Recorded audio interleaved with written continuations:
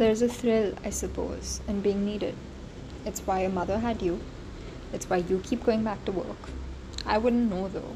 I've been hung up here far longer than I can remember. But I'm good at my job.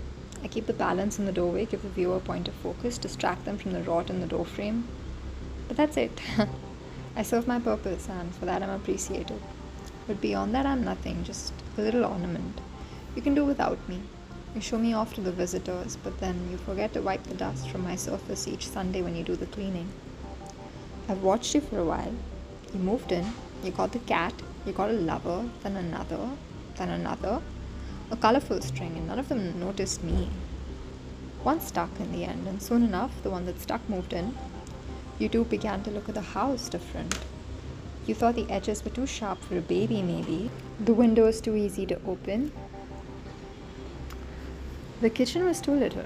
Your lover loved to do the cooking. You got matching rings. Your lover became your partner, and things began to change.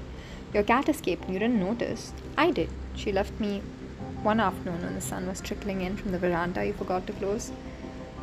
She turned and watched me a while from the patio outside. Then she ran. I guess she didn't think I was worth staying for. I know what's coming next.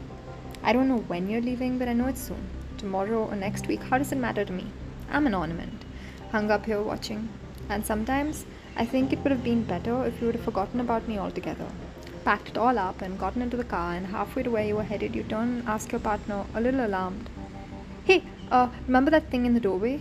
Now what was it? A star? A ball? I can't quite recall, but I think I left it there." You will recount the story of how I came to be in your company. Was I a birthday present? A piece of garage sale scenery? No, but you saw me. I know you did. Our eyes locked. You studied me. Then you shrugged and decided I wasn't worth taking. I wanted you to know that I'm here. I'm still here. I'm not waiting for you. I know better than that. I'm just an ornament. Why would you bother explaining yourself to me? But it still gets me sometimes, you know. The pointlessness of not being needed. Not unwanted, not exactly. I'm not ugly, I'm not kooky or quirky. I'm just unnecessary.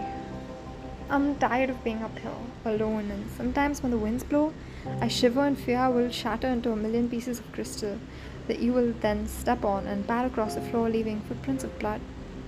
I'm not worth that. No, I want you to take me off this hook and give me back to my maker. Ask him to melt me into liquid, make me into something pretty.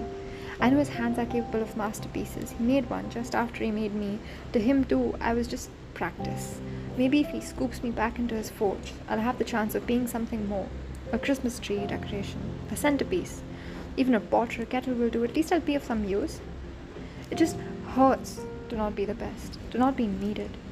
You have 1,000 things prettier than me, 100 more that are more precious or shiny. I want to be like that. I want to be worth loving again, like I once was when I was new, when somebody picked me out and fixed me on this screw, like I am when somebody new walks in and looks at me and smiles for a second, until the fireplace catches their eye, or the bookcase, the smell of coffee from the kitchen. I want to be worth something more than a passing glance. Make me good or make me bad. I'm tired of being here, of being good, and yet never good enough.